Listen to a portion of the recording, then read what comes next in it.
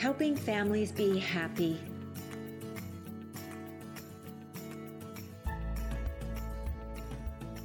Welcome to the Helping Families Be Happy podcast, where we explore the often messy world of family love and relationships. I am your host, Dr. Carla Marie Manley, a practicing clinical psychologist, wellness advocate, and author based in Sonoma County, California. I've teamed up with Familius Publishing to bring you nourishing real-life information about love, family, relationships, and life. Now, I'm thrilled to introduce today's guest, Jed Doherty, who will be talking with us about his podcast and the importance of reading with your kids. So welcome, Jed. Tell us a little bit about you. Well, I'm the host of the Reading with Your Kids podcast, and I'm really excited to be with you. I'm really excited that you're connected with my friends over at Familius. What a wonderful publishing house, and what a great group of people. We've had so many of their authors on. We had Christopher Robbins on, the president and founder of Familius, and Kate Farrow, and art directors. And it's just, I love their mission of wanting to helping families be happy. And I'm so happy that you're connected. I'm honored that I'm a guest in your show. Thank you so much for taking the time to be with us. So, Jed, let me ask you a few questions about your podcast. Can you tell me how it came into being? Well, this particular podcast was a spur of the moment thing, which is going to sound weird because I actually had spent many, many weeks. I had a podcast called the We Choose Respect podcast that was talking to parents about raising their kids to be respectful and kind. And just at the last minute, I said, no, I'm going to do a podcast about reading with your kids. And so, and it literally went from there. I found a domain name, the readingwithyourkids.com, that was available. About a week later, we were producing the Reading with Your Kids podcast.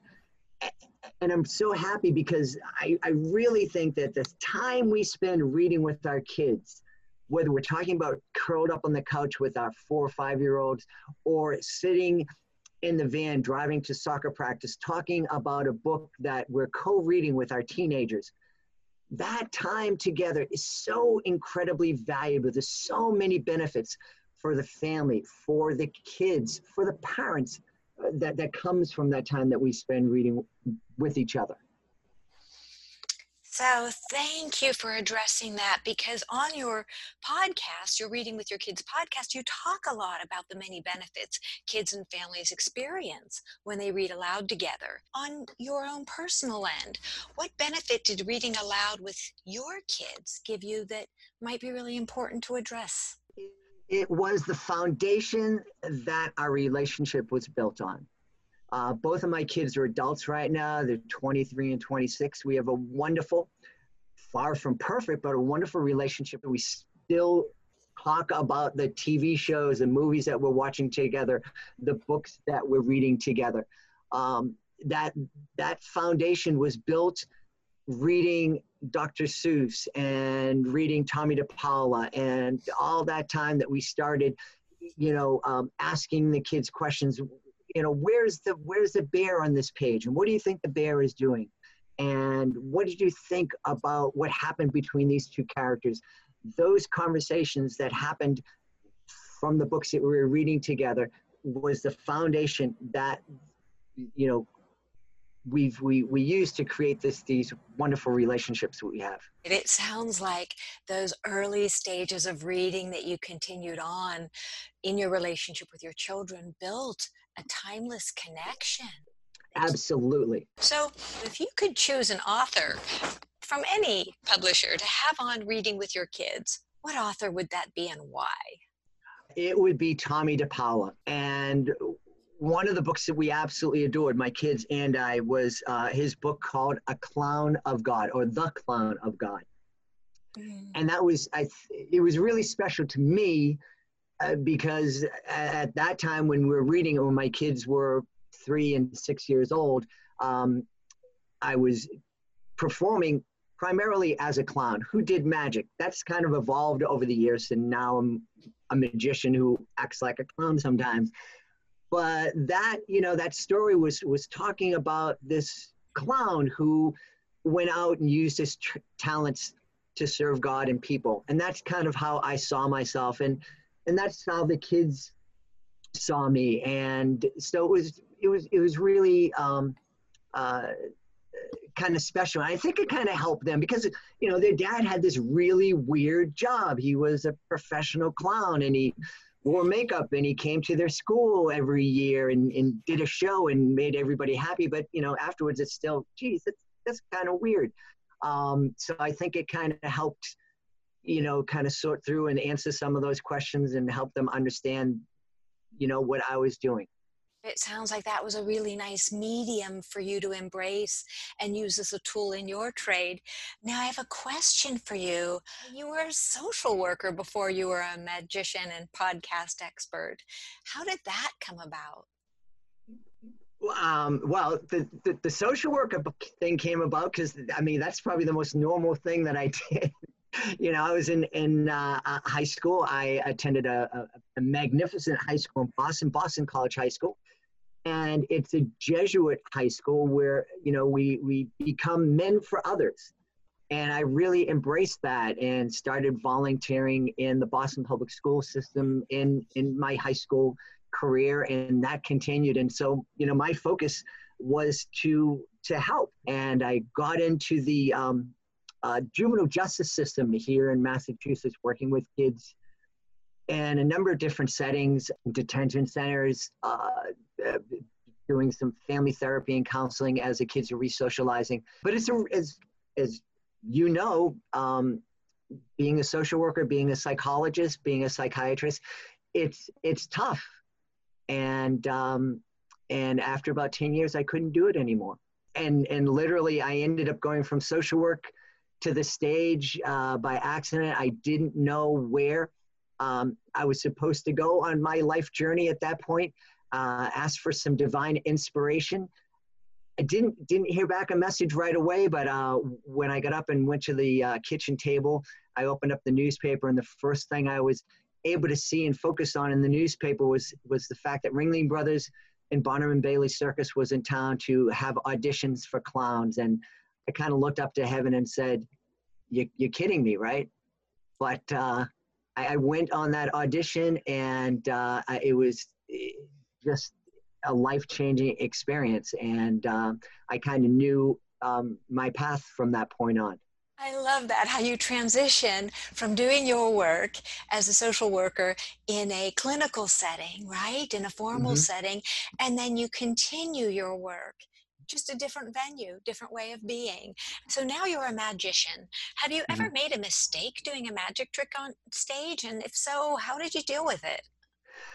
Well, have I ever done a show without making a mistake?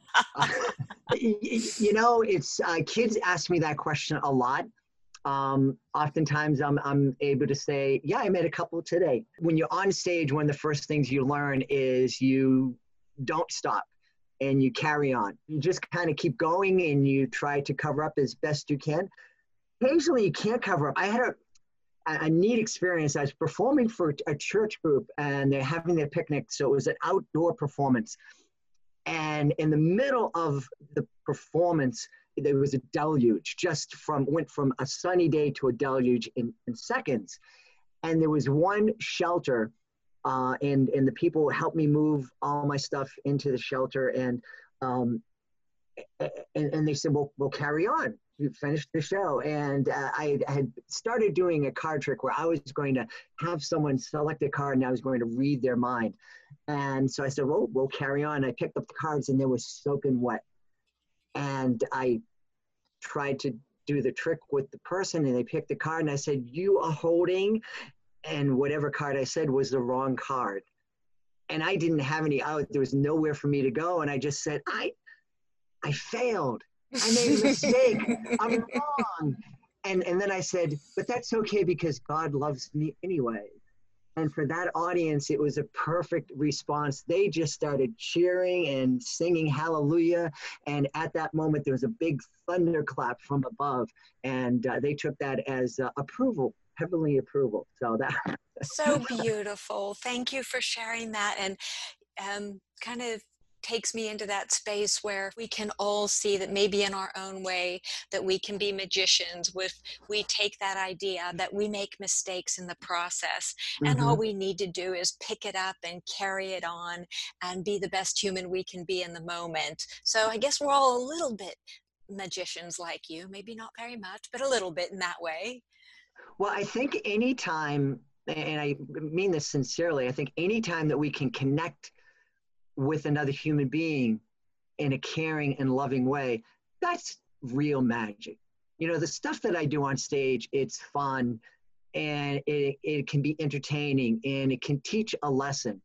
But one of the things I really try to stress to kids is, and I have a trick that I do on stage, and it demonstrates that when we help somebody feel loved, we help them do magical things. And when people come together in love and kindness and understanding and acceptance, that's real magic. I could not agree more, Jed, that that is the beauty of love, that love, when we act from a place of love, which of course is what brings kindness and respect and all of that, that definitely that's the place where magic happens. That's where connection happens. That's where joy, can Mm-hmm. really be nurtured and loved. Can you tell me a little bit more about how you think that that magic is a teacher for families and children, other than the important pieces we've already talked about? Magic it's a wonderful vehicle because if it's done right, and by right I mean if it's presented in a way to elevate people. One of the things I try to do in my show is I bring kids up on stage and let the magic happen in their hand, or let them create the magic. And so my daughter pointed this out to me when she was just 11 or 12, and she said, Poppy, you bring kids up on stage. Instead of saying, look at me, how cool I am, you bring kids up on stage and say, look at how cool and wonderful this kid is. And I think that that's something that magic can do. The best magic tricks are magic tricks that tell stories. And stories are the way that human beings have learned throughout the course of history. It's one of the reasons I think reading with our kids is so important. When you can tell a story through a magic trick and take an audience on a journey from one point to another and teach a lesson within that story, that brings me great joy. And I think it's a great way to help spread messages and help educate families and kids. Thank you for sharing that. So now I want to ask you a little bit about you, a little bit more about what makes Jed tick. What Mm-mm. is the messiest area in your life, Jed? Oh, that's easy. My studio. Here where I do my podcast, I'm not the most organized person in the world, but it's something I aspire to. And if I do love to be 100, I may actually become organized. But in effort to do that, I have papers and forms and I have places to file them away and to keep them, but they never seem to make it into where they're supposed to go. So yeah, my studio is the messiest part of my life right now. And it doesn't sound like it interferes with you at all. Now, what is your greatest life challenge? The thing that I'm most, that is most important to me is making my wife happy, and just building that relationship. That's something that's most important to me, and continuing to grow closer to my beautiful wife. Yeah, I think that's the biggest challenge. And how long have you been married, Jed? It will be 30 years in August. So I really love for our listeners to be able to hear that, because many people think that relationships should be easy, or once they reach a certain point that they are easy. And so I really love your frankness, your candor, that you're continuing to work to make your wife happy and to embrace and nourish that part of your life. That's beautiful. Thank you for sharing that. Oh, we are really happy. We really enjoy each other's company. And I think it's because we're both mindful of the fact that, it takes effort. It takes intention. And I love again that you say that, because it is that conscious effort, that conscious intention of co-creating a beautiful relationship, whether it's with one's partner or with one's children. The Hmm. effort and the intention are everything. Hmm. Absolutely. So shifting gears, what specific daily practices contribute to your success? One of the things that's really helpful, and one of the things that I'm mindful of, is always trying to be comfortable being uncomfortable. I think it's always important for us not to sit still and be satisfied, but always kind of push ourselves and to try to move forward, learn new things, take on new challenges. I am with you on that, Jed. It's the idea of, how does a beautiful stone become polished, right? It's not Hmm. because it's sitting still.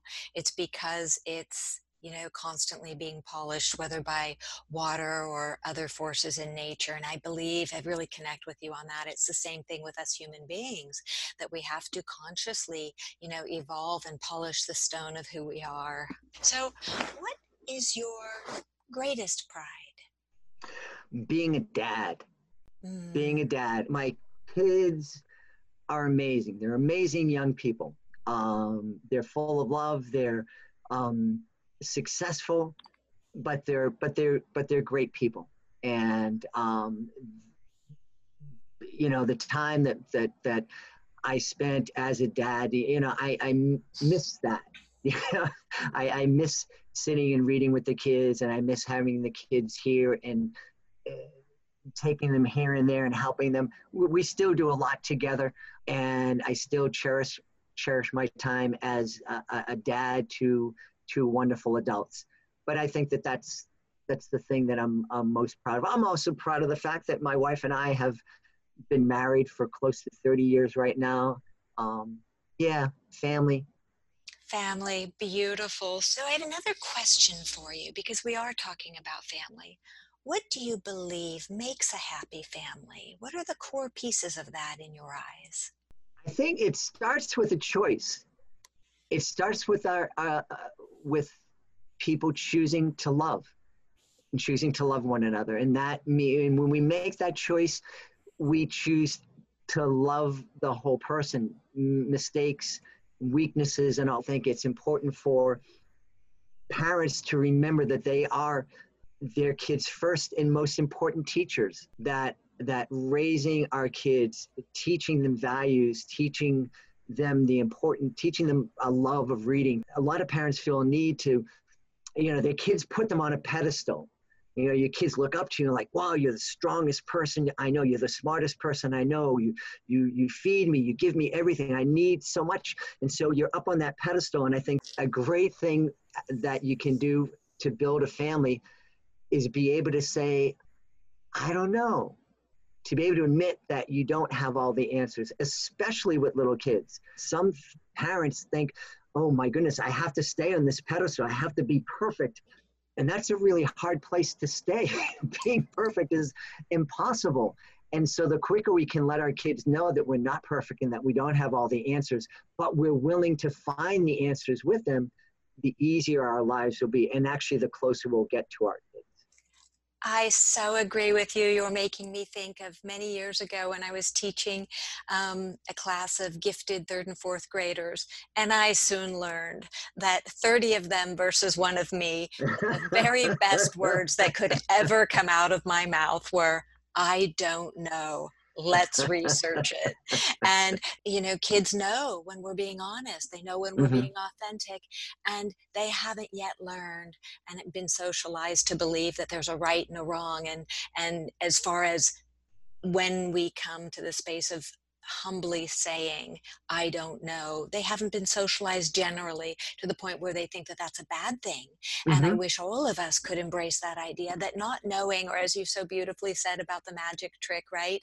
That saying, wait, I messed up here, that's Mm-hmm. okay. And Mm-hmm. owning our mistakes and then picking up, learning the lesson and moving forward, that's what it's all about. I love Familius because Familius is all about families.